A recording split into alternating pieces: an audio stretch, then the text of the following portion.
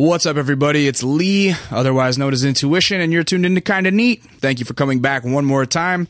As always, I'm going to start the show with our social media stuff, and then, maybe a little bit about what's going on in my life. So if you don't want to hear this, fucking skip forward till you hear a beat. I don't care. First and foremost, you can follow me on Twitter at It's Intuition, ITSINTUITION. Follow my man, Ben Shim, behind the boards at I Am Database. You can follow us as a unit at That's Kinda Neat. You can find all of our YouTube videos on youtube.com/That's Kinda Neat. Channel's going good. I think we broke like 3,000 subscribers, which is crazy. Super stoked about that. The subscribers are going way faster than we could have imagined. I thank you guys so much for subscribing and tuning in. Been getting good comments and compliments about how you guys are really enjoying the channel, and that means a lot to us, so thank you. Be sure to visit us on iTunes, and if you use the podcast app on your iPad or your iPhone or iPod or whatever, subscribe to that, leave us a comment, rate it. Be nice to us. We appreciate it. And then also you can find everything on our content portal, which is kindaneat.net, which just rolls off the tongue. I want to actually reach out to you guys if you're listening. This is our 20th episode, and for 20 episodes I've looked at our little picture that shows up on our channel, like when you subscribe and stuff. The logo is something that I designed last second, and I don't know shit about design. I know enough about design to know like what bad design is, and our logo that says Kinda Neat, hosted by Intuition, with like the white noise TV screen background, it's shitty design. I know that. The only thing I like about it is the teal color that the letters are. So, with that being said, I want to reach out to you guys, any of you that listen. I know that some of you guys are creative people. A lot of you guys are creative people because this is a podcast about creative people, and I'm sure that creative people are probably the ones that might be interested in it. If there are any designers tuned in listening, I would like to reach out to you to see if we could have you redesign our logo. The only stipulations is that you need to keep that teal color. Other than that, it's completely open. Other than that, it needs to be a square format.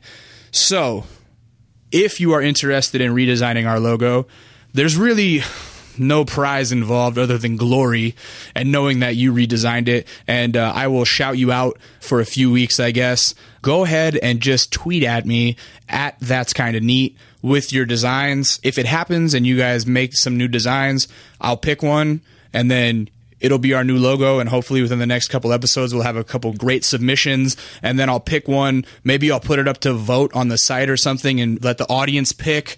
But basically I just hate my logo, and I want a new one. So make something that says Kinda Neat, hosted by Intuition, and yeah, that would be great. What else happened this week? I got rear-ended while I was driving home from Oceanside. I was down there at work, and Ben, it was one of your people. It was a Korean girl. I got hit by a Korean girl. As soon as she got out the car, she rear-ended me. I was probably going about 15, slowing down, and she was probably going about 35. Just hear boom, and I've been rear-ended a bunch of times, and I never really know how to act. I always just end up banging my fists on the steering wheel and being like, fuck! And so that happened, and it felt like she hit me really hard, so I'm like, fuck, this is like going to be a real bitch. But then I got out the car, and the damage wasn't that bad. It was like, I got a plastic bumper on my Honda Civic, and it was just a scratch on it. Wasn't a big deal, but as soon as she got out of the car, she goes, I'm so sorry, I dropped my phone on the ground. And I'm like, you fucking idiot. Like, you shouldn't say that you dropped your phone on the ground. Like, the first rule of hitting somebody is that you're not supposed to say, oh, my fault. Like, it says it on your insurance card. Don't admit fault. Now, granted, it's pretty clear cut when you get rear-ended that it's the person who rear-ended you's fault. So anyways, I go to make a claim through my insurer, and then my insurer informs me that after contacting her, she's down to pay me directly rather than going through my insurance. And I've never done that before. This shit feels kind of shady to me. I'm comfortable going through my insurance. They rip me off so hard every fucking month and shove it up your ass that it's you might as well utilize them sometimes. You know what I mean? Think about how much fucking money you've put into insurance that never comes back to you because they never do shit for you. And then after all the money that you put into the insurance, if you ever cause a wreck that's your fault, your fucking insurance goes higher. And it's like, hey man, I've already paid so much fucking money into that insurance. Why do you need to raise my rates? Because the fact that you had to spend however much money to fix the other person's accident still doesn't add up to all the money I've given you over the years.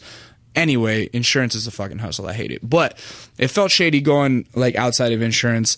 But my agent told me like, oh yeah, just go get an estimate. And then, you know, you guys just settle it however you want to settle it, you know, wink, wink. And I'm like, all right. So I went and get an estimate. And it was a certain amount of money. And I get an estimate on a rental car while it's going to be in the shop. And that was a certain amount of money. And I'm thinking to myself, you know, she wants to do this so that it doesn't show up on her insurance and make her insurance rates higher. She's obviously trying to protect her ass. So, you know, I'm going to make it more worthwhile for myself. So those estimates that I got, I may or may not have padded them a little when I told her, yeah, if you give me this amount of money, then I'll cancel the claim. And she goes, okay, cool, but can you send receipts for the damages? And I'm like, and I tell her at this point, I'm like, you know what? I don't really want to send receipts. That's just more chores for me to do. Like, I don't have a fax machine. I don't want to send you receipts. And I call my brother and I say, hey, look, man, I told her this amount of money, but it may or may not have been only really this amount of money to get it fixed. And he's like, yo, man, that's illegal, dog. That's fraud. And that's this and that and the other. You could do jail for that. And I said, man, dude, jail for like a couple, maybe or maybe not a couple $100. Like, what are you talking about? That sounds a little crazy to me. And then I call my other friend, who's like another member of my brain trust, and he goes, nah, dog, you're tripping. You better fucking triple that shit. He's like, and then you just Photoshop all the receipts. He said, don't even get a rental car. He said, get an estimate from the rental car place and fucking Photoshop the estimate to say invoice and then triple all that shit too. He's like, fuck it. And I'm like, man, that sounds like a lot of work too. So I got an angel on my left shoulder telling me, no, don't do that. And a devil on my right shoulder going, man, you better go even harder than that. So my compromise was somewhere in the middle where I told her, look, I don't want to send you receipts because I'll be honest, I'm padding it a little bit because I only got an estimate. And if my car gets up on the fucking thing and they find out there's more wrong with it because of damage that you caused, then I want to make sure that I have money there to get it all fixed and not just some of it fixed, because if I went through my insurance or your insurance, then they would just fix it with no questions asked. So like, I'm going to be honest, like if I send you receipts, they're not going to match up. And so at that point she goes, well, let me talk to my dad. And I said, of course, go ahead, talk to your dad. And she texts me back and says, okay, you don't got to send receipts. Just write an email that you'll cancel the claim and you'll never try to take us to court for it. And I said, oh yeah, no problem. So, you know, she sent me a check. The check cleared. And I'll be damned, I don't know if I'm going to get my car fixed at all, to tell you the truth. The damage isn't really that bad. I might just go over it with a Sharpie marker or something. Fuck it. But yeah, so that's nice. Like, it's nice to have a little chunk of change from some padding, you know? So yeah, you know, don't drop your phones when you're driving. And if you do drop your phone, don't rear end anybody. And if you rear end anybody, don't tell them that you dropped your phone, because that's just dumb. And also, fuck insurance. It's a ripoff. This week on Kinda Neat, we have an old buddy of mine, JJ. You guys will know him as Mestizo. Mestizo is a man about town. He seems to know everybody, and everybody knows him. And he has like secret handshakes with everybody too. Very cool guy. It was a good conversation. He's had an interesting life. He was very nomadic and all over the place, and that's part of the reason that he knows everybody. But then the fact that he was nomadic and was like had to be by himself, and you know, he had to make friends however he could, made him a very outgoing individual, which is another reason that he just knows everybody. Easy guy to talk to.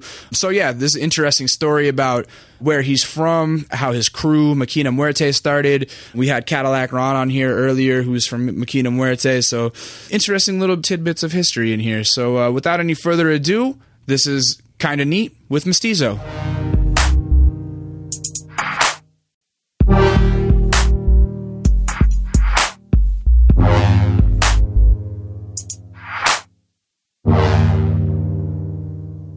You still get the free Supreme hookups? I never got, well, yeah, I did get the free Supreme hookups, but now it's just kind of a discount because I don't work on the block anymore. Yeah. How long did you work on the block? 7 years. 8 years. You were on Fairfax for 8 years? I didn't even know like Fairfax was cool for 8 years. Yeah. That's pretty interesting. It was around for a while. How did you start off there? Turntable Lab. Oh, Me yeah. and Gaslamp Killer started there together. You guys used to work there together? Yeah. So, what, like 04, 05? I think it was 05. Yeah? Had to have been 05. Was he already getting his buzz at that time? No, not at all. Nah. How was he before the buzz? Was he He's cool? still the same. Cool to work with? Wild, He's crazy. he's a wild character. Yeah, for certain. Yeah, he wasn't. That's where he started getting his buzz at. At Turntable Lab? He got it out of nowhere too, because we worked with Blue Gems and Gina Turner, and like that's when Diplo and all those guys started to blow up too, and they were coming out of Turntable Lab. Really? Yeah. It's crazy. You know, the first place that I saw Diplo play, Scribble Jam 05. Wow. How about that? He was not even on the main stage. He was that when James won? No, that was it was the year that this Australian kid won named Justice. Oh yeah, I remember that. Yeah, and the opening night, not even on the main stage, like the opening party night, it's like in this weird like cave venue in Cincinnati. He was the DJ of the night. That's so which is pretty crazy. It was when he put out that record called Florida. Oh yeah, remember that? Yeah, the Big Dada record. It had Peace on it and everything. I knew about that dude from Mediocre. Because he told me personally, he's like, yo, Mediocre is my favorite producer of all time. Really? I'm like, wow, that's crazy. Yeah, him and Meaty were tight. And I remember his beats used to be super underground hip-hop beats. Yeah. All his first beats were underground hip-hop beats. Florida came out and it was in the same like categories at the record shop as like RJD2 shit. Yeah. You know, it was instrumental hip-hop, you know what I mean? Yeah, that's what he was into. I mean, I don't know. That's kind of the gateway to a lot of new music, you know. Yeah, I always say all the smart people get out of underground hip hop, but the smart people start in it too. Yeah, they start in it and then they realize that the money's not there, and then they go to dance music. You know what I mean? Then the bitter old men like me stay in it. Exactly. Then you and I complain about like, oh, I knew him first. Yeah, that's become my daily conversation. Like, did you know that guy before he was big? Yeah, I knew that guy before he was big. Exactly. Yeah, how do you know everybody? I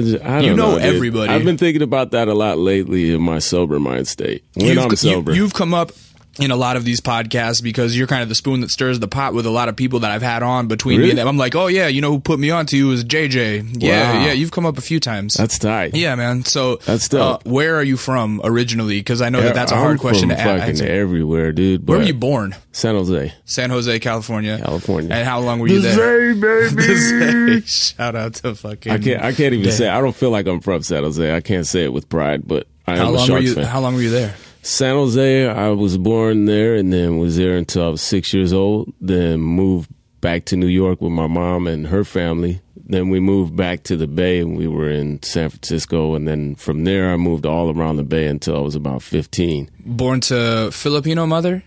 Sicilian mom. Sicilian mother, Filipino father. Sorry, my bad. I get it mixed up. Father, yeah. Filipino father, Sicilian mother. Yeah. Because we take pride in our magumba. Yeah, you know. Yeah, for sure. What's it like growing up as a mixed nationality, moving all around? Was it hard to find your place? No, I mean it definitely kind of shaped who I am now. It's like I can fucking deal with any kind of people. But I grew in every neighborhood I lived in. I've lived in like all white neighborhoods, all black neighborhoods, all Mexican neighborhoods. And I've always been something different to everybody. So it's like, I don't know. I don't genuinely relate to any culture. You know what I mean? So it's just like, I'm comfortable with being a mutant. You're kind of just a man of the people, though. At the same time. I get along with everybody pretty much. Yeah, very outgoing individual. Kind of like you. I don't get along with everybody. I get along with everybody on the surface, but everyone secretly hates me.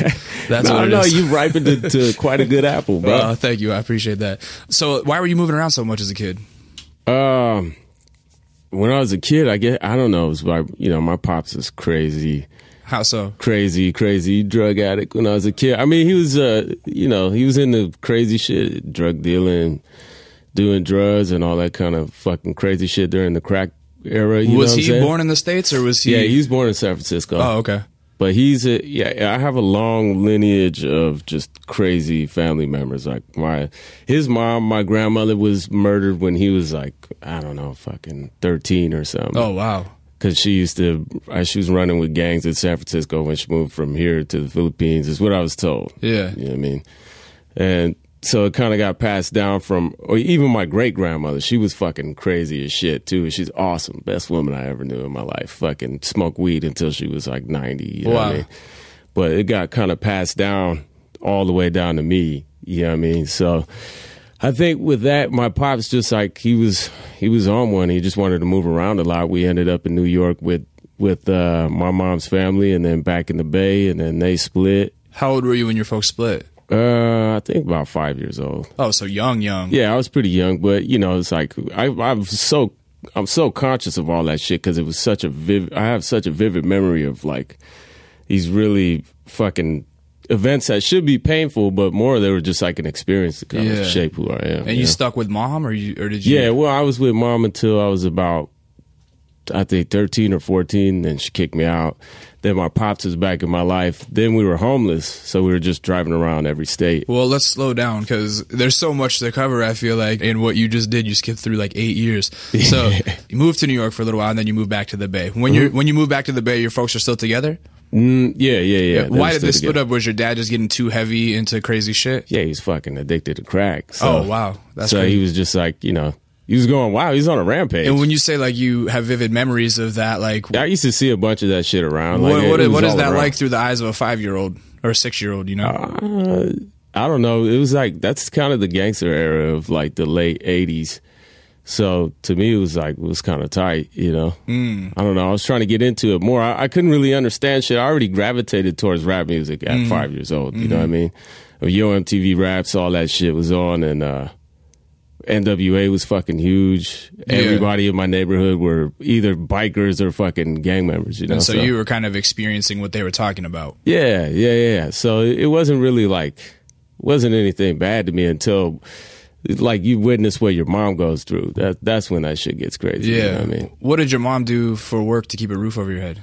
She, when we were younger, I don't remember. She had like 3 jobs, so I don't really remember what she was doing up until that. But then, I don't know, she went to school to be a paralegal or something, and then that's what she was doing for a little while. And so dad was just hustling and, you know, going from girl to girl. And was it one of those things where when he was home, it was kind of like, I mean, were they fighting a lot when he was home and shit before she kicked them out? Oh, yeah. Like, hell yeah. Like throwing shit or what? Yeah, it wasn't like, my pops is never like, he's not violent towards women because he grew up getting his ass fucking put in the hospital by his parents, you know? Right. So it wasn't like violent like that, but yeah, my mom's Sicilian, bro. It's like, you know how it is. Oh, yeah. She's just fucking loud, dude. Yeah, they're loud. Crazy and nutty and take shit.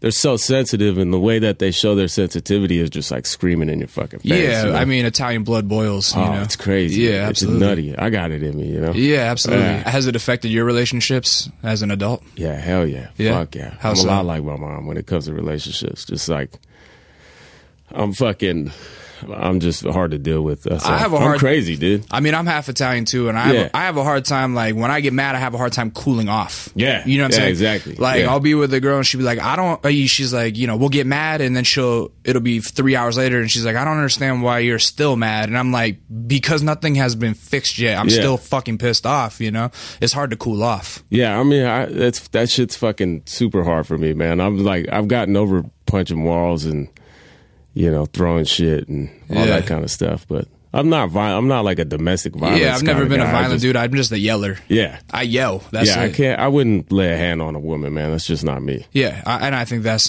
ingrained in us by positive female role models as well. Yeah. Where, like, my mom might call me a son of a bitch, and I might think that's funny, but, you know, we would never, like, raise a hand, you know what I'm saying? That's just not how it works. Yeah, no, it's not. So, mom and dad split, and then was he out of your life for a while? Yeah, I mean, he was fucking... Well, for one, you know, it's like that typical shit where I think my dad, well, this is what happened. My pops, I'm sorry, pops, if you fucking get mad at me for saying this, but this is what happens is like, you know, man cheats on the woman's fucking upset and then forever holds a grudge, you know. But in this case, my pops fucking went out and had a kid with another woman. You know, I didn't know.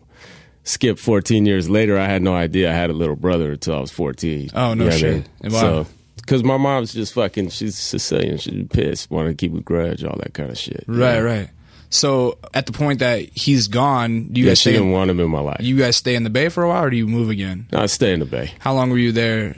About probably another like 8 years. And to this day, like, Bay Area gangster rap is kind of your shit, right? It'll always be That's my like shit. The era of it is before I left was that the real like Mac Dre shit, not the hyphy shit. That was never my kind of shit. That's still a big influence in your music today, right? Yeah, hell yeah. Yeah, for sure. You said that your mom kicked you out at 13. What happened there? Well, she threw me on the BART to San Francisco. My uncle picked me up and then dropped me off with my pops and slept under a tent for like a fucking year and a half. So. Wow, so you were sleeping outside with your dad for a year and a half? Well, we had a van, but him and his chick, his old lady, my pops used to run with a bunch of Hells Angels and shit. So it was like, he had an old lady, you know, they were just, I don't know what they were doing. I think they were tweaking a grip and shit. So I was just fucking sleeping under a tent for a year and a half, writing raps and smoking weed, you know? Wow. Were you going to school? No, I was out of school at that age. Did you ever go back to school? No. I didn't have a home address, so I was just like, fuck it.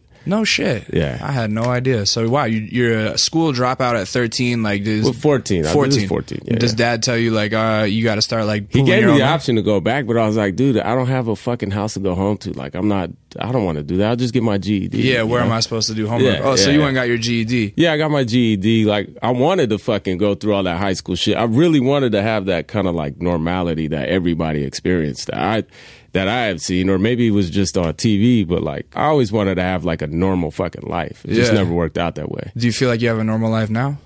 Fuck no. No? Is it something you still fantasize over? I'm trying to make it a normal life, that's for sure. I mean, what's normal to you?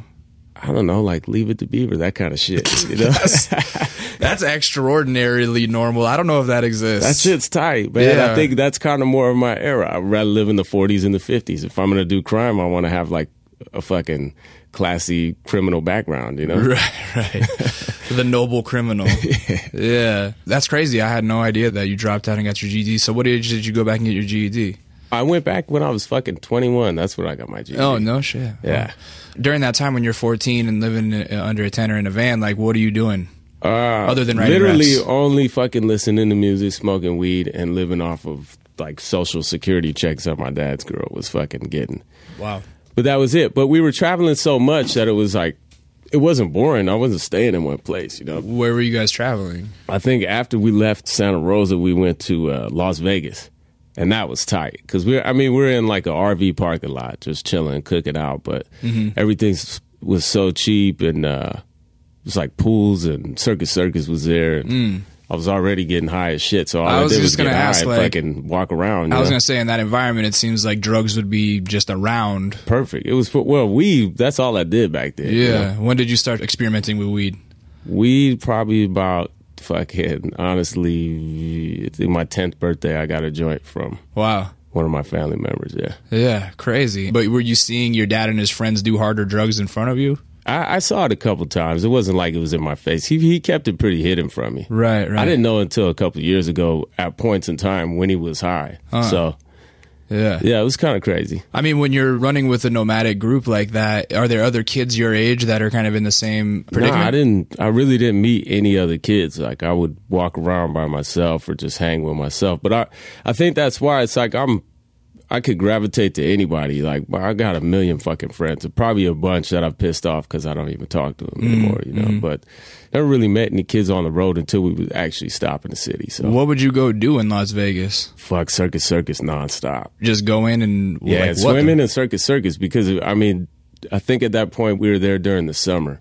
You know how it is in the summer. It's like fucking insanely hot. So you just go try to find a pool to sneak into or something? Yeah, that's it. And then, you know, go to buffets and chill out. I did a lot of I literally did nothing but write raps. That's crazy. Because at that period, I had already been rapping the grip, but all my homies only freestyled. So that was all we did. And then that's when I started getting into writing and I got sucked into it. That's all I did. I got books and books and books from when I was like 13 and 14, man. That's crazy. After Vegas, what happened? After Vegas, we went to Milwaukee. Why Milwaukee? My dad's girl was from there. Okay. So we chilled out there, and then we finally kind of settled into her parents' house. And so Milwaukee's close to Chicago. Is that like when you ended up there? No. I ended up in Chicago a lot later. Really? So what would you do in Milwaukee? I had a bunch of friends out there, man, that I met, and a bunch of just same old kind of kids like me that were just living in other people's houses at 14 and fucking paying rent and already working and out of school. So Yeah. bunch of gangbanging kids. Right. What was your style as a 14-year-old? It was gangster. Yeah. Like Yeah. what, big khakis and white tees or what? It was Dickies and Chucks and Yeah. button-up shirts. Like pinning the Dickies to the back of the Chucks? Anything like Nah, that? hell no. I never went that deep. That's the ill shit. In Milwaukee, you're living at your dad's girl's folks' place? Yeah, And yeah. how were they accepting of that? Were they into Yeah, it? they were cool. Yeah. Yeah, they were cool. I've always known how to get along with everybody that's older because I have fucking high respects for elders, you know? Yeah. I never was a mouthy kid to older people unless it would be a dicks. Then I would say something, you know? Right. When was your first fist fight? Oh my God. That's like, I don't know, 4 years old, 5 years old? Yeah. I mean, were you like Yeah, I've been fighting all the fighting way kid? up until this point. Yeah. I'm still fighting. Yeah. A lot. Right. And I don't know. It's just a part of it. You know what I mean? Yeah. I really grew out of it. You know, I'll be honest, like, I'm not a fighter. I've never been a fighter. Like, I don't have like a rage in me that I ever get mad enough to really want to sock anybody. I think I've only punched somebody in the face once, I think. But where do you think that rage comes from? Because some people, man, like, you know. I think it's taught from your family. Like my family, all the men in my family, they're older, they're crazy, and they're just fucking, a lot of them were really, really violent. You know? I mean, like, did you ever have to loke up on your dad or anything? Yeah, once, but I didn't want to fight him. I got scared. How old were you? How old were you? I was 14. Yeah, you don't want to fuck with your dad when you're 14. My dad's a maniac, dude. Yeah, exactly. I'm not fighting my dad. Yeah, that rage I would, though. That's the thing. I would, but I didn't want to fight him because I knew if I fought him, I would hold a grudge for the rest of my life. I would never want to talk to him again. I love my pops, you know? Yeah. He's a shit. Yeah. Being nomadic and seeing your dad doing fucked up shit, is that like, do you have some inner fucking grudge inside you that makes you want to fight? Like when you're fighting, are you taking out anything, or is it just like, yeah, hey, don't fuck with me? I think it was more like I get that rage from my mom. I think me and her butted heads more than my pops. Really? He was out of the picture so much that I never could really even direct any anger towards him. So like my mom and me were face to face all the time. So it's like, when you're face to face with your mom's got issues with you about what your father did, you look like your father, then, you know, it's like I was constantly in fucking grudge matches with her, you know? Right. So it's like a lot of my built up anger came from that, you know? Right. Mom issues. It's more of mom issues than I feel you. dad Well, issues. yeah. I don't have those issues anymore. I worked them out. Booting you out at 13, 14, like that's, pissed, bro. You know, that's like abandonment shit almost. Yeah, I didn't talk to her for 8 years. Wow. How did you guys finally make up? I was all fucked up one night and I was like, I should probably call my moms and fucking deal with this shit instead of fucking running away from it. Right. Well, how was that conversation? She was tight. Yeah. Just put everything to the past and fucking move on, you know? How did she react? Tears and stuff? Yeah, hell yeah. Yeah. I mean, you guys didn't talk for 8 years. Was she surprised to get the call? Did she know your phone number? I think she showed up at one of my apartments that I had when I was like 17, and she knocked on the door, and I was like, go away. Oh, really? I don't want to talk to you. So it was face to face. Yeah. Came up one day, and then we just fucking, I was like, I don't know. I figured it out. You know, as you get older, you start figuring a lot of shit out that you did wrong. You know what I mean? I'm sure you can understand that. Yeah, absolutely. I was just like, fuck, man, I probably should have her in my life, you know? If I'm on this fucking planet, and she brought me on this planet, so. Yeah. Why'd she kick you out in the first place? Just fucking up in school or something? She thought I was selling drugs. Were you? No, I wasn't actually. At that time, I wasn't. I had been before, but I wasn't then. So when she thought you were is when you were already over it or something? Yeah. Oh, crazy. I wasn't over it. I just wasn't selling drugs at the time. She was saying I was, and I wasn't. You know, it's like she called me a liar, and I wasn't being a liar. You know? Yeah. So after Milwaukee, where did you go? Phoenix. That's when we ended up in Phoenix. And this whole time your dad's running with like H&A dudes? He used to, yeah, and then he was still down with them, Yeah. I still got a lot of family members that are down with that So shit. did you grow up seeing like a lot of like Bikers? alleged organized crime going on or what? I mean, I wasn't really paying attention because I thought that shit was whack. I thought it was white boy shit. I didn't want to, I was like, that shit's whack, you know? I always wanted to run with the hip hop shit. Yeah. That shit's weak. Oh, that's funny. But it wasn't, you know, to my knowledge, it was just like, it was around so much that I was just like, fuck, man. It wasn't for me, you know. I wanted the b-boying and fucking gangster rap shit. No, I remember a couple of my dad's friends being like, why you want to fucking run with that shit? Stupid. Shit's stupid. How were you finding your hip hop at this time being so nomadic? Well, I mean, at my age, everybody was down with that shit, you know. And in the Bay, it's like everybody was trying to be into hip hop, so. Did you keep in contact with a lot of friends in the Bay when you were moving around still? I only had like one best friend that I really gave a fuck about when I left. Is he still around? He's still around, but I don't know where. I saw a friend when I went back like randomly a couple months ago, and he was fucking came up and tried to bum a cigarette off me, and I was like, "Yo, fool, what's up?" He's like, "Yo, I'm living at the church now, fool." Oh shit! I was like, "Damn, dude, being in an apartment ain't so bad." What brought you guys to Phoenix? We actually threw darts at had a fucking map. Yeah. I was like, my pop's like, where you want to go? I was like, let's go back to Oakland. He's like, fuck no, I'm not going back there. He's like, let's just toss the darts. Toss the dart. Yeah. Ended up in Phoenix. Ended up in Phoenix, man. Well, we ended up in Phoenix first. Then we went up to northern Arizona into Prescott, this little town. Crazy little weird methed out town. Yeah. And then 3 months later, went back to Phoenix. So in this whole time, just still kind of living in the van or what? Yeah. Like, really? Yeah. How did you guys eat? Like I said, we would get fucking government checks and shit every month. So How would the government checks find you if you guys were moving so much? you can go to any social security. Oh, just go get that done. Wow. So you guys were living off next to nothing then? Nothing. And did you have little side hustles and stuff like that? No, not until I got to Arizona. Then I met a bunch of Mexican mafia dudes and I started fucking. And what happened with that? I was just like, yo, you guys wait, let me fucking sell some shit. You know? Right, I learned how to fucking hustle, you know? And this is like what, 17, 18? No, this was 15. Oh, wow. Yeah, So yeah. you're still a youngster. Yeah. And I was selling weed before, but like it was only nickels and dimes, you know? how did you meet the Mexican mafia dudes? Like same way I meet everybody. I don't know, just randomly bump into the right people all the time. Just saying I wouldn't hello. call them like the right people, but Right. you know, for the time that I was going through shit, like I needed the money. So Yeah. And was it something where it took them a while for them to trust you, or what, did they just kind nah, of they click trusted me instantly? right away. I Yeah. think because I was so young and I was just honest and fucking, I was innocent in my criminal ways. You know, it was Yeah. like they knew I stuck by a code. I always stuck by it. The code that I learned, I tried to stick by it in all my business shit. You know, How long did you fuck with that?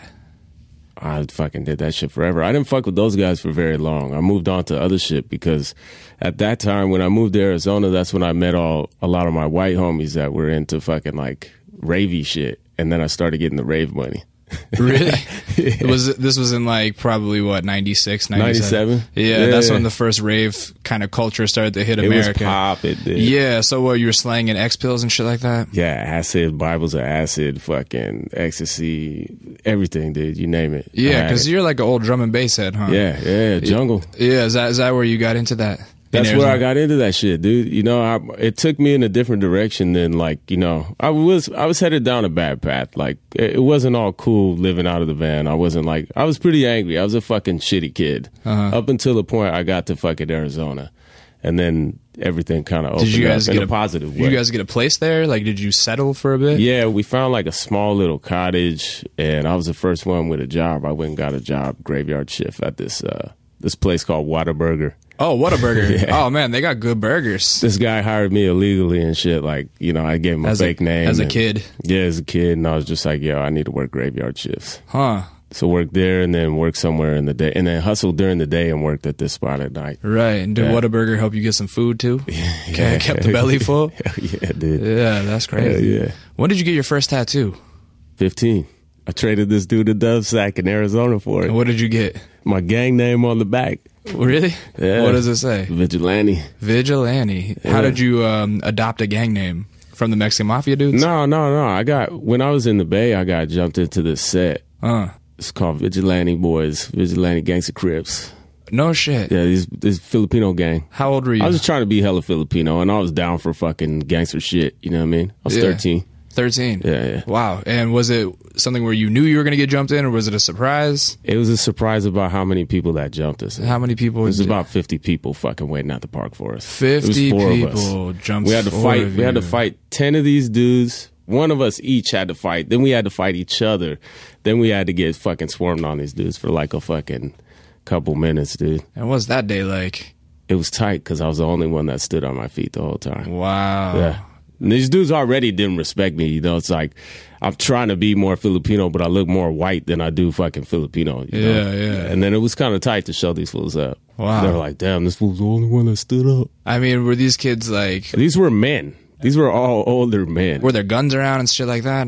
I don't remember if they had guns. If they had guns, I didn't see them, but they're probably fucking put away. Because this was at the park. We were at a baseball park, and then we had to move it up to some fucking hill that we were on, and it just kept going on and on. But there wasn't no guns around. I don't know. They wouldn't bring guns. Yeah. To show off I mean, like when I don't mean like at the park, but just at that time of your life after you get jumped into a gang. I mean, are you fucking seeing guns around just casually at that point too? Not really, man. I didn't see a lot of guns. Yeah. I was never into guns when I was a kid. I was just into fighting. Yeah. If there was guns around, it's for a purpose. You know what I mean? Word. For like, if somebody was trying to ride on somebody, or if somebody was going to go pull a lick on a liquor store. A lot of these dudes were more into drug dealing. You hear these things. I mean, I've never been involved in the gang culture, obviously, and I don't know that much about it other than what I see on TV, but you always hear about shit about like getting jumped in for life and getting out of a gang is very difficult. Like when you moved away, was there any like heat about that? About like, oh, you're not down anymore? Or I saw these dudes. I went back to visit. I went to a mall in the Bay and I went back to visit and I saw my whole crew there hanging out. And I hadn't seen anybody in like a year or two. And nothing happened. I thought something was going to happen. I was rolling with my best friend from Oakland. I was like, hey, dog, I'm about to get tuned up right now. Just kick back, you know. So I didn't want him getting fucked up, too. And these dudes all walked up to me, and they were just like, what's up, man? Where you been at? I was like, man, I've been fucking homeless, dog. I'm in fucking Arizona now, you know. And they're like, well, you look skinny, like you've been on meth. I'm like, motherfucker, I'm always skinny, dog. I'm a skinny motherfucker. Yeah. And they just fucking said, all right, well, keep in touch, dog. They just let it slide. They're like, what you been doing? I'm like, I still ride for the clique, dog. I'm just by myself, man. Yeah. You know? Then I showed them my tat, and everybody was like, yeah, that's tight, dog. Oh, crazy. Back to Arizona. Yeah. You finally have a place. Does it start to feel like home?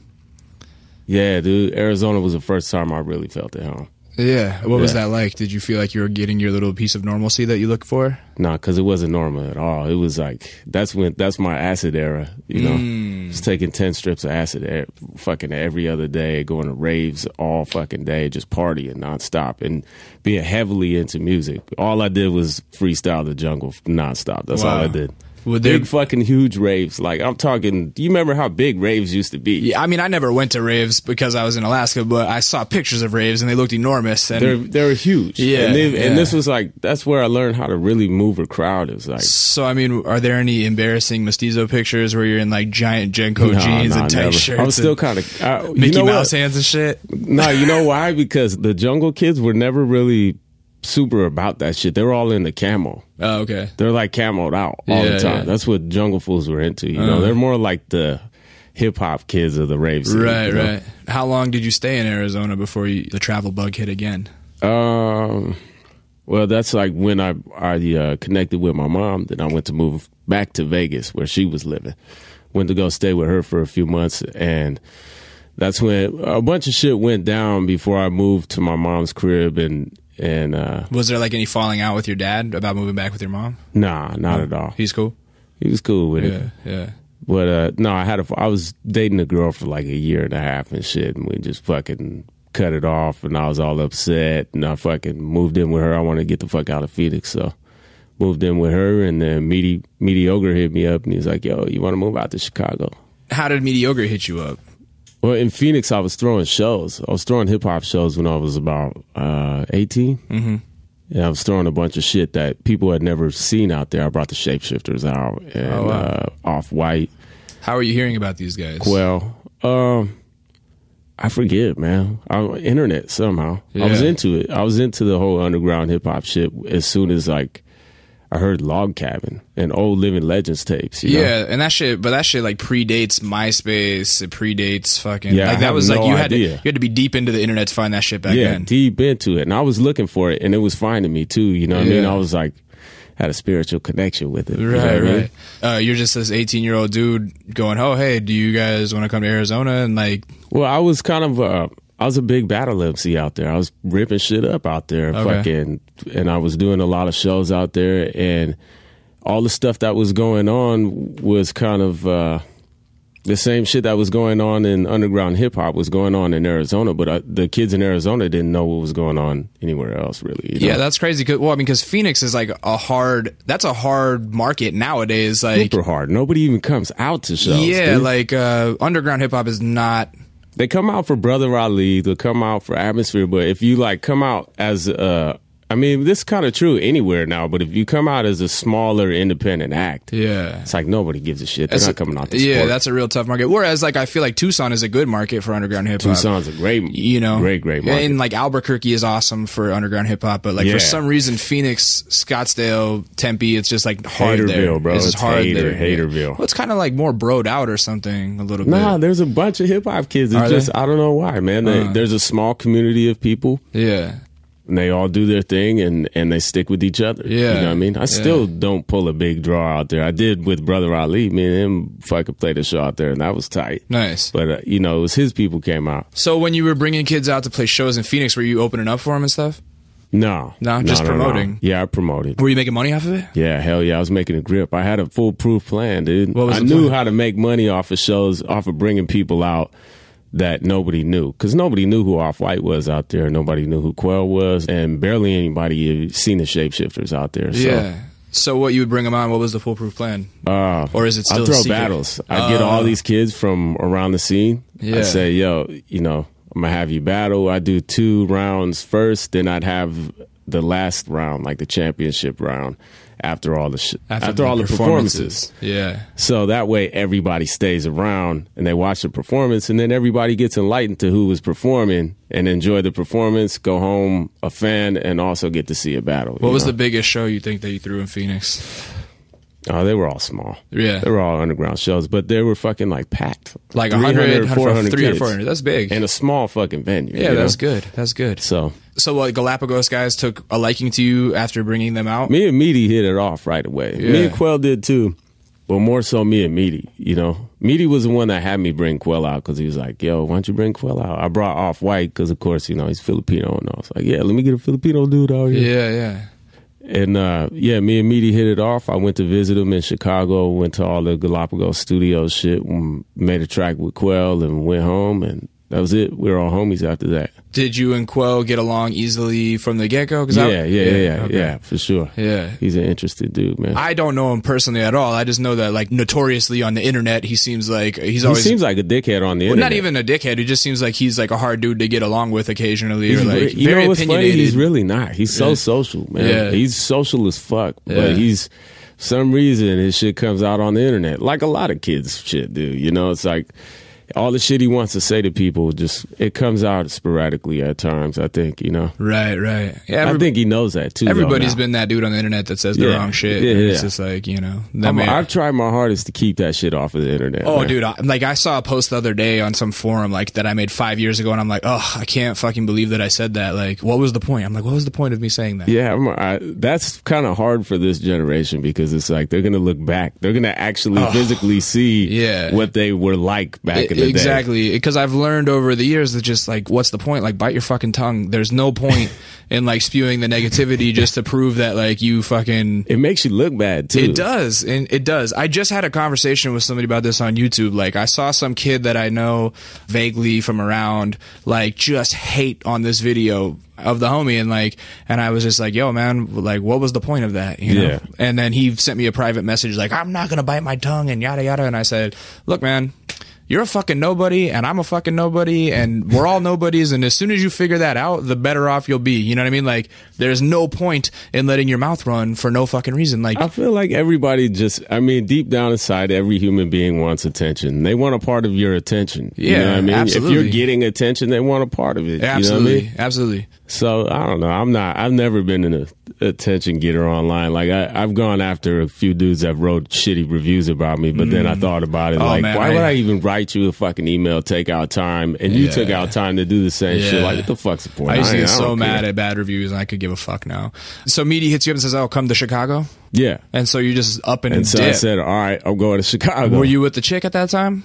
Nah, I was. You already broke up. I was a player. So were you leaving Phoenix or Las Vegas? Vegas. You left Vegas. Yeah, left Vegas. Were you throwing shows in Vegas too? Left Vegas with a GED. Oh, okay. So you went back and got your GED. And a driver's license. Bang, bang.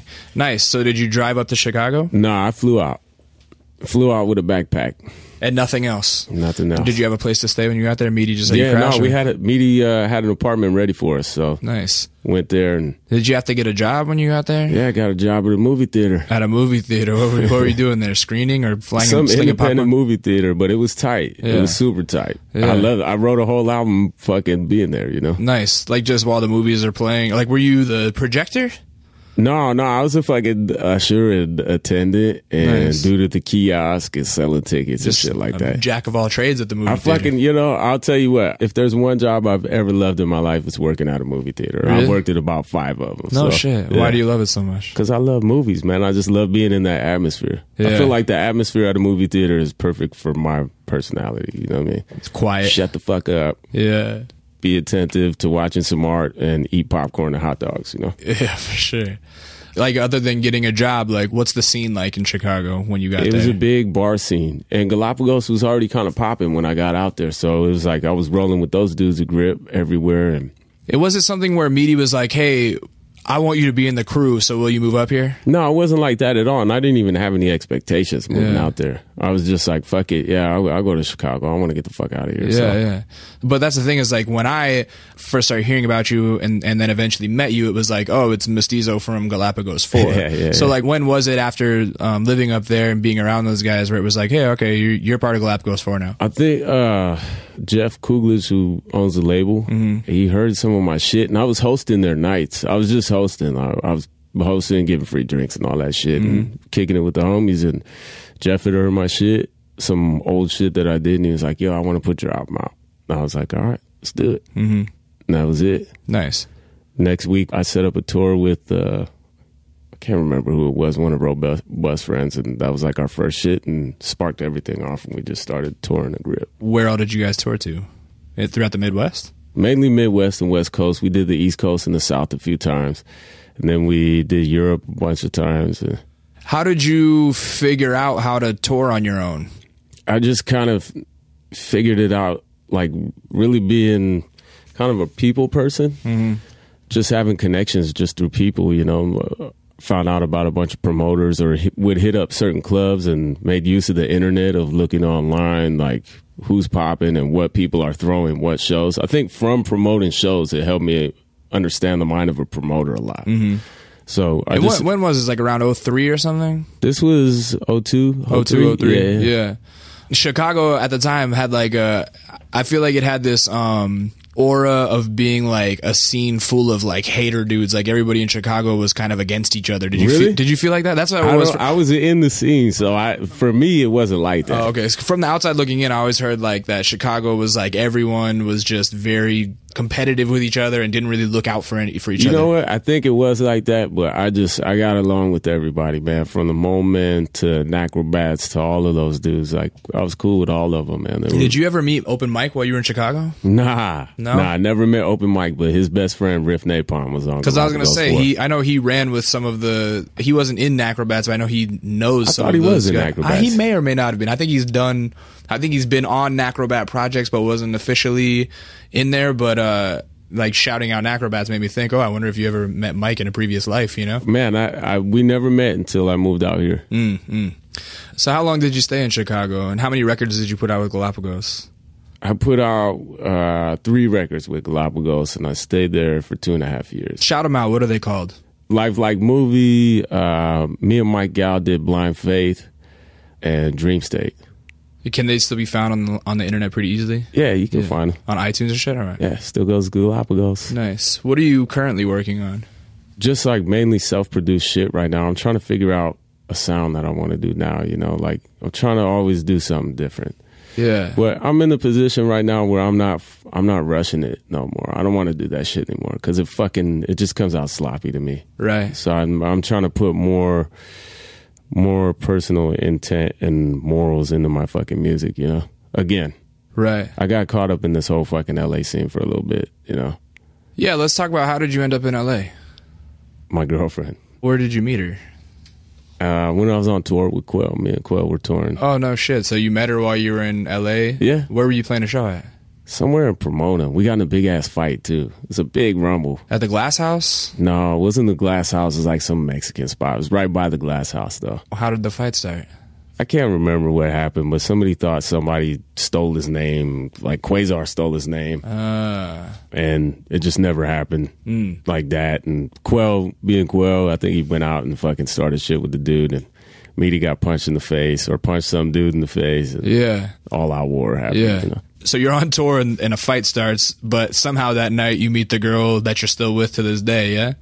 Yeah. And so, I mean, it's breakup to makeup, but yeah, we're still together. 9 years, bro. Right, yeah. Oh, 9 years. Wow. Yeah, 9 That's crazy. years. So do you guys like take numbers and you're texting back and forth the whole time that you're on that tour still? No, I wasn't like that. I got with a girl right after that, after I met her. Okay. It took about a year before we How did you guys again. stay in contact for a year? Through like MySpace or some shit? Nah, I'm through cell phone shit. Cell phone I was stuff. living on a farm. Oh wow. Growing weed, fucking Where? doing my thing. In Chicago? Up north. No. This was after. I left Chicago 2.5 years after, and then I was still touring and doing shit with those guys. And Quell and Jeff moved out to Oakland, so I had Galapagos kind of next door to me. So you guys all migrated to Northern California, but you're still touring together and stuff. Yeah. Okay, Yeah, that yeah. makes sense. So you guys are keeping contact on a cell phone. Then when do you decide, like, oh shit, I think this is something, perhaps I should move to LA? I don't know. I'm just spontaneous like that. I was like, fuck it, I'll go to LA, you know? Yeah. And that had to be around like what, 06? No, that was 04. No, it had to be 05 because that's when I was Turntable Lab too. Right. Oh yeah, and 05 is when I met you because No, it was 04. I moved here in 04. but I think I met you around 05 because that's when I started hella coming to LA a lot for shows and stuff. And I thought you already lived here. No, I didn't move here till 07. Oh, okay. Yeah, but I was down here like pretty much every weekend to either play shows or go to shows or host a show. Yeah. Like people, it's funny. Like people used to always ask me like how do you get involved in the scene? And I'm like, I just came down all the time. Like I didn't live here, but I just made sure to be here. Like show your face and talk That's to people. That's really all you got to do is just be in each other's faces. Talk to people. You know what I mean? If you keep seeing the same person, you're eventually going to say, "What's up? You look familiar." You know what I mean? Yeah. You moved to LA. Mm-hmm. When did Galapagos? Like, do you still? I click with the Galapagos fools, or like, I associate with them. I just stopped doing music for personal reasons, you know. Oh, so you didn't do music for a while. How long was that? No, I stopped doing music with Galapagos probably after the Dream State shit, and then it was weird because I had a bunch of people asking me to put out some records on their labels, and I held off, and then all of a sudden nothing, you know. And I was like, fuck. I started asking again to these dudes, and they weren't down for it, and me and Adam Weiss were actually working with Daddy Kev. Yeah, you guys both were like some of his first interns, right? Yeah. I went to recording engineering school and I needed to get some hours for something. And Kev had just started Alpha Pub. He started the digital distribution. Shout out to Daddy Kev, I love you. Yeah. And he was like, yo, why don't you just do your digital distribution through me and just start a label? You know, he's like, if you had a label. And then all of a sudden, boom, started the Maquina Muerta shit. And what year was that in? I was 09? Yeah, I think it was 09.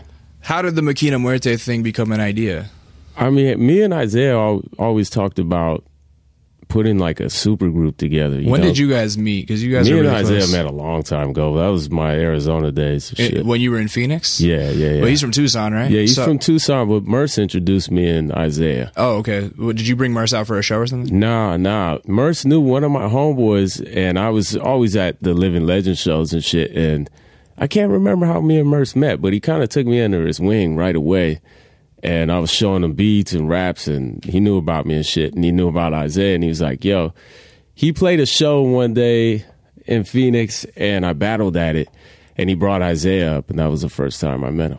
That's funny. I think my first time seeing Isaiah was in that same Scribble Jam 05 where I saw Diplo. Right. Because he rolled there with Merce to the Scribble Jam. Yeah. And for those of you guys, Isaiah is like a pretty scary looking dude. You know, he's just covered in tattoos, like gold teeth. Especially back then. He was stocky as hell. Dude, and in 05, being covered in tattoos was some very like it was rare to see unorthodox shit. Shows. Yeah. Now it's like a lot of people are covered head to toe in tattoos. It's a thing now. But back then that was like, whoa, So to see this dude at Scribble Jam with the teeth in and the head tattoos, I was like, yo, this motherfucker looks like he could beat up everyone at Scribble Jam. He probably could have. Yeah, and he's rolling around Mercer. That was the first time I saw him. I didn't realize, like, I didn't know who he was until a couple years later when DJ Elite told me about him. Yeah. So you guys met and just became close brothers. Well, it's because me and him were kind of like, he was kind of the weird up-and-coming rapper in his city, and I was the weird up-and-coming rapper in my city. So it was like, Merce heard both of us and was like, oh, you guys should fucking do something together, man. You know what I mean? And it wasn't until a while later that we even started making music together. But was it an instant click of friendship? Yeah, we were cool, man, right away. It's like, you know, Isaiah's the same way, man. He's gotten through a rough-ass childhood, and you know, he's a soldier, man, and you just kind of have mutual respect for street kids, you know? Right. Mutual respect for each other. And I feel like when you moved to LA, you were kind of still, you would go out to Arizona just to disappear every once in a while or something, right? Yeah, a lot, because I know I would lose contact with you for a couple months, and I where the fuck are you? And you're like, oh, I was in Arizona, but now I'm back. I did. It took me a while to kind of settle into anything. Were you going to Phoenix or Tucson? Both. Yeah. And Flagstaff. Kip Killigan, who's one of my best homies too, man. He lives up in Flagstaff and does a lot of music with me, and he was on Galapagos too. How does Makina Muerte become an idea? Oh, like I was saying, we wanted to put a bunch of rappers together that were our homies that we thought were dope, and we wanted to, you know, showcase them and showcase ourselves. And the idea is, you know, there's power in numbers. And there really is. You know, it's like more people are going to fucking pay attention to a big crew of people than they will just to one person. Easier and faster, personally, I would say. Unless you have, you know, super PR and all that kind of shit. So it worked out for us, you know what I mean? So yeah, for a while, it seems like you guys were gathering up a whole army. Yeah. We still got a whole army. It's just everybody's kind of, we're still kind of coming into fruition, you know what I mean? Yeah. It's definitely like a growing process, and you got to figure it out as you go, I'm sure. Right? Well, you know, we kind of hit the scene fucking rowdy and off and running, you know? So it's like... Yeah, tell me about the, like, you guys did hit the scene definitely rowdy. What was the initial kind of, like, idea or plan? You know what I mean? Was it like, let's go out and fucking put our feet down and show people who we are? Like, nah, it wasn't that at all, dude. I think it was just we all came together and everybody was already like that, and then it just fucking worked out that way, you know? Because I remember when it started, people would be like, "Wait, is Makina Muerte a gang?" You know what I mean? And I was like, "I don't think so. It's a record label." Yeah, no, it wasn't. I know we got that misconception a lot, man. It's just you had a bunch of dudes that all looked the same. Of course, they fucking look like a gang. You know what I mean? Who all was in it? Who the initial two were obviously you and Isaiah. Yeah. Who was the next person you reached out to? I think. Well, Alex, you know, Rape Wolf. Yeah, Rape Wolf was down. 30 names, bruh. 30 names, bruh. Surf Dot and Cadillac. Okay. Yeah. And what drew you to those guys? I mean, we're all homies. The thing is, we already all kicked it together all the time. We did music together all the time, so it only made sense just to fucking start a record label, you know, and start putting people's shit out. And I already knew how to kind of start a record label, not run it, obviously. I haven't fucking... Isaiah's running the whole thing. Shouts to Isaiah for fucking holding it down. But, you know, with Galapagos, I kind of had the experience and the connect with Kev to start a record label and kind of figure this shit out right as all this was turning into digital distribution and only digital media, you know what I mean? Yeah. So, worked out good. Yeah. I didn't believe in it at first. So I was like, we got to do CDs, records, only merch all the time. Fuck digital shit. You know what I mean? And right. Kev was fucking 3 years ahead of everybody, dude. Yeah, he was very smart to realize that, like, no one was going to be buying CDs in a very short period of time. That's what he told me. I was like, fuck you. No, you're not right, you know? And Gas Lab told me underground hip hop's dead. I was like, fuck you. You're not right. And boom, both of those things fucking came into play. And I was like, yeah. Like, the whole low end scene, I feel like for a while when it was like, not to say it's not at its peak, but when it was like super duper at its peak, like all the fucking producer dudes were like so anti-rap music. Yeah. And it's like crazy because now, you know, then Fly-Lo comes out as Captain Murphy and shit. And it's like all of a sudden everybody's like, oh, wait, I want to be down with rap again. How do you feel about that?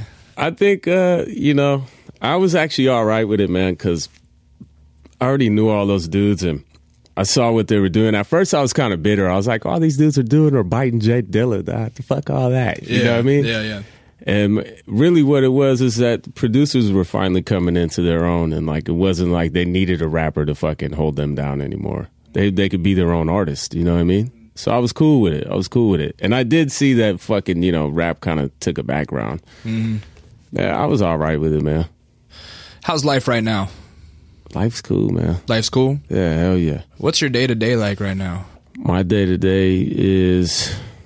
shit, I'm researching a lot, man. I'm trying to become an immortal man. I'm learning how to fucking grow my own food and pack for the winters and hunt and all that shit. You know, everything a man should know how to do, that's what I'm learning how to do. And how to control my liquor and my drug usage. That's what I'm doing. I'm just a nut. I've always been a nut. You know what I mean? Like, I come from a drug background, so that's all I've really known, you know? Yeah. So I'm fucking constantly partying, but the older I get, I'm starting to realize, oh, maybe. Has it ever been something that's been a problem? Have you ever had to, like, take a step back? I think some people think it's been a problem for me. And I know it's probably been a problem at times, but I'm just a wild dude, and I think that's normal. Yeah. You know? Does it help you reach an inner peace? Like, do you feel more centered? Not at all. I just like getting fucked up. It makes me get crazier, and that's what I love. Really? I love being crazy and chaotic, you know? Yeah, I'm all about it. Chaos is my shit. Well, it's funny that you say you love chaos and being around chaotic things, because earlier you said you're seeking normalcy. That's what I am seeking, but I love fucking chaos, dude. Yeah. It's two sides to me. I'm either cool as shit or I'm a fucking maniac, you know what I mean? Yeah. Everybody knows that about me that knows me, you know? It's like, you never know what you're going to get with me, but that's what I'm trying to work on. Right. You know what I mean? Becoming a man and fucking being a solid dude, you know what I mean? Right. So... we started off talking earlier about when you were at Turntable Lab. How long were you at Turntable Lab, and then when did you switch over to the Fresh Jive? Yeah, the Reserve store, Fresh Jive. I don't remember. It was like 2 years there, and then fucking Fresh Jive the rest of the time. So yeah. A common thread that seems to happen with a lot of people on this show is like everybody's kind of always a little up on shit, and like you're one of those dudes who's like super up on shit. And we had Mike G on last episode, and I was talking about how you were the first person to put me on to Odd Future. When you were at Fairfax, being immersed in it, did you know that something was bubbling there? Yeah, I did, but I thought it was gay, you know? How so? I didn't like it. It went through 2 cycles. Now it went through 3 cycles. What was the first? The first cycle was all over print shit, which is like, you know, the 100 sparked off everything with the Paisley print. Paisley t-shirts, boom, fucking all over everything, and it was nothing but fucking these trendy kids, and I hate trends. I can't stand them. I can't stand seeing individuals not being individuals. You know what I mean? Like, people just fucking chasing after whatever everybody else is doing, and that's what happened. Which is funny because, you know, I used to wear Fresh Jive when I was a young kid, like in 7th, 8th grade. Yeah. And so then when I saw Fresh Jive coming back, I was stoked. I was like, oh, fuck yeah, Fresh Jive. But you know what my first, like, new Fresh Jive shirt was? What? An all-over print. It's all right, man. I didn't think the all-over print shit was whack, but I thought that just the way that it got exploited. Man. It got exploited really fast. You know? It was like all of a sudden every fucking company, big or small. I feel like that was around 07, 08, or like 06, 07 when like, man, all over print was like nonstop. Everything. Dude. Nonstop. I was glad when that was over. I was glad when that was over too. Yeah. But a lot of that shit died. Fairfax died down, and then it came back, and it came back kind of more... how should I put this? It was just more sophisticated, you know what I mean? And more for like adult kids. Yeah, I was actually, when you were working at the Fresh Jive store in Reserve, it was really going through this kind of very grown man. Yeah. Right? Like, I don't think it was actually appealing to a lot of kids that were really on the block, because it was like some grown up, like, let's get on a yacht type shit. You know what I mean? But that was cool. I was down. I liked it. That shit, I mean, it kind of evolved men's fashion, you know, and like also the way that young kids dress. Now kids are dressing in dress shirts and fucking no socks and, you know, loafers and all that shit, which is cool, you know, like makes kids look classy. But I don't know. That's the second cycle of it. And then the third cycle is whatever Odd Future is doing on Fairfax. That's what's cracking. Now, you were super early on Odd Future because those were like your interns. Yeah. So I was working at where was I working? I was working at like a computer lab or like a retouching house or something, and we were talking online, I think, or something. And you were like, oh, check out this video of my little homies, and you sent me the French video. Oh, yeah. Yeah. I remember I posted that up. I was like, hey, this is my little homies. I didn't know anything was popping with them. I was just like, yo, trying to support, you know? Yeah, and I remember talking to him just being like, wow, this shit is crazy. But it was kind of in one ear and out the other. I was like, oh, this is fucking tight. But then I didn't think anything of it. I was like, oh, they just made a tight video. And lo and behold, is like... It's crazy. I didn't, during that time, I had no idea what was going on. I think I left Fresh Jive a little later after they started really hitting the music shit. Yeah. And everybody was asking me about him. I was like, what the fuck you asking me about Tyler for? You know what I mean? Like, fucking everybody in the scene was like, what's up with Odd Future? Can I hook up with him? I'm like, why you want to hook up with Odd Future, dog? It's just fucking Tyler and homies and shit. Why? Right. And they're like, nah, those kids are fucking hard. You know what I mean? What was your introduction to those fools? Like, they're just a bunch of little skate rat kids? Yeah, they just come hang out with me at the store. I mean, all the kids that got shooed off from fucking like Supreme and everything just came to hang with me, and I kind of just gave them a place to kick it, you know? Yeah. And did you start letting them like stock shirts and shit like that? Like what? Like how did they get Yeah. Let them fucking come work in the store for merch and do my job for merch and let me just kick it, you know? Tight. Do you ever see those fools around now? Yeah, I see them all the time. I probably see them more than I used to see them. Really? Man. What's it like now? It's cool. It's still the same. Yeah, I'm not like, I was never, and I tell fucking all these dudes this, you know, I was never like the biggest fan of theirs. It was like, I'm the OG, and the shit that they were doing, I was like, oh yeah, that's kind of like underground shit. It's like ours. Right. Like, nah, we don't like that shit. I mean, it's got to be a trip to fucking see them everywhere, though. Like, that's fucking strange. It's a trip, yeah. I mean, they're still the same motherfuckers to me, you know what I mean? I wouldn't expect any different from them. They're the homies and shit. Yeah, that's cool, man. It's a trip to see shit that you're so close to blow, because I've never really talked about this on the podcast, but like I did a podcast with Macklemore like about a year and a half ago, 2 years ago. Way, really? Yeah, I had him on the old podcast that I used to do, and I knew that shit was bubbling because I started following him when he had like 10,000 Twitter followers, and then was trying to get him on the show, and by the time I got him on the show, he had 50,000 Twitter followers. Wow.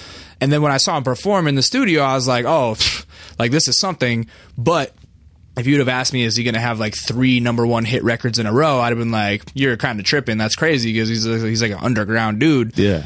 And so now to see him everywhere and have my mom asking me about him and shit, that shit is so crazy, dude. Yeah, it's nuts. It goes fast, man. It's crazy. I'm really extremely proud of fucking Tyler and all the kids fucking really shaping this generation, dude. They shaped this generation. Yeah, because initially it was like they were reshaping the music industry, but now you're right. They definitely like have become an influential figure in their generation of kids. I'm proud of them, man. It's like those kids, I was super impressed by them before any of that shit, just for like taking pictures, making their own videos, making their own beats, making their own clothes, dressing their own way, skating, fucking doing rap music, you know, like it was a full creative entity. Yeah. They really worked hard, man. Yeah, and I definitely think like in some ways kids from their generation are gonna look back the way that like we might look back at like Nirvana and shit. Yeah. Like it was a real like shift in the dynamic of things. It's crazy, man. Yeah. And the way that they performed too, you know, it's like they brought back fucking stage diving and mosh pits at fucking rap shows. You never seen that shit, you know? Right. Yeah, it's crazy, man. So what's next for Mestizo? Shit, man, I'm taking it day by day for life wise, you know, but right now I'm working on something really epic for me. You know what I mean? Like I don't really want to say anything much because until it happens, but performance wise and touring and music, like I'm working on something that's respectable as a respectable artist. You know what I mean? I really just want to be a fucking William Burroughs type of dude. You know what I mean? Hopefully without all the heroin. And not gay. I'm not gay. Exactly. What are some of your like musical influences right now? Like, have you been listening to like a lot of new wave or anything like that? Yeah, actually, I do. I listen to a lot of fucking new wave. I mean, being from the electronic scene, I've always listened to electronic music. You know what I mean? So new wave for sure. And what you guys are doing, like with you and Serp and Alex and Isaiah, like I feel like it's got this dark kind of like Morrissey Cure thing going on with like a hip hop twist. We found kind of one of our niches. You know, it's like we're comfortable with it because for me personally, like I was never super comfortable with just hip hop shit. I'm super comfortable with the gangster beat shit, but it's not totally what I'm into either. And I'm into rock heavily. My pops is a guitarist, and I've always been around a lot of fucking new wave and rock and punk, you know? So I think that's like, we're finally being able to draw our inspiration and use it in our music, you know what I mean? Yeah, that's so cool, it's coming out like that. And I personally am just, I love fucking new wave music, man. I'm fucking all about it, dude. Yeah, for sure. Well, hey, man, I think that's going to bring us to the end of the show. Hell yeah. Yeah, so I want to thank you for coming in. Yeah, absolutely. It's been a long time coming. Before we get out of here, tell the people where they can find you online. You can find me at maquinamuerte.com. You can find me Twitter, Mestizo Muerte. You can find me SoundCloud, Mestizo Muerte. You can find me at mestizo.bandcamp. I'm so bad at the internet. Just look for me. That's all you got to do. Google me. Google me. My name is Lee, but you guys might know me as Intuition, and you can find us on Twitter at That's Kinda Neat. You can follow me on Twitter at It's Intuition. You can follow my man Ben Shim behind the board, suffering through the extraneous heat today with a fan blowing in his face because Atwater Village is hot as fuck. You can find him at I Am Database, base with 2 S's. Much appreciation for always making shit sound buttery. We're coming live from the Cosmic Zoo. You can find them, cosmiczoo.org, run by the magnanimous Daddy Kevin, James No Can Do McCall. Thank you to them. Thanks to my man Mestizo. Yeah, Kinda Neat podcast. Bang, this was Kinda Neat. Kid. Thank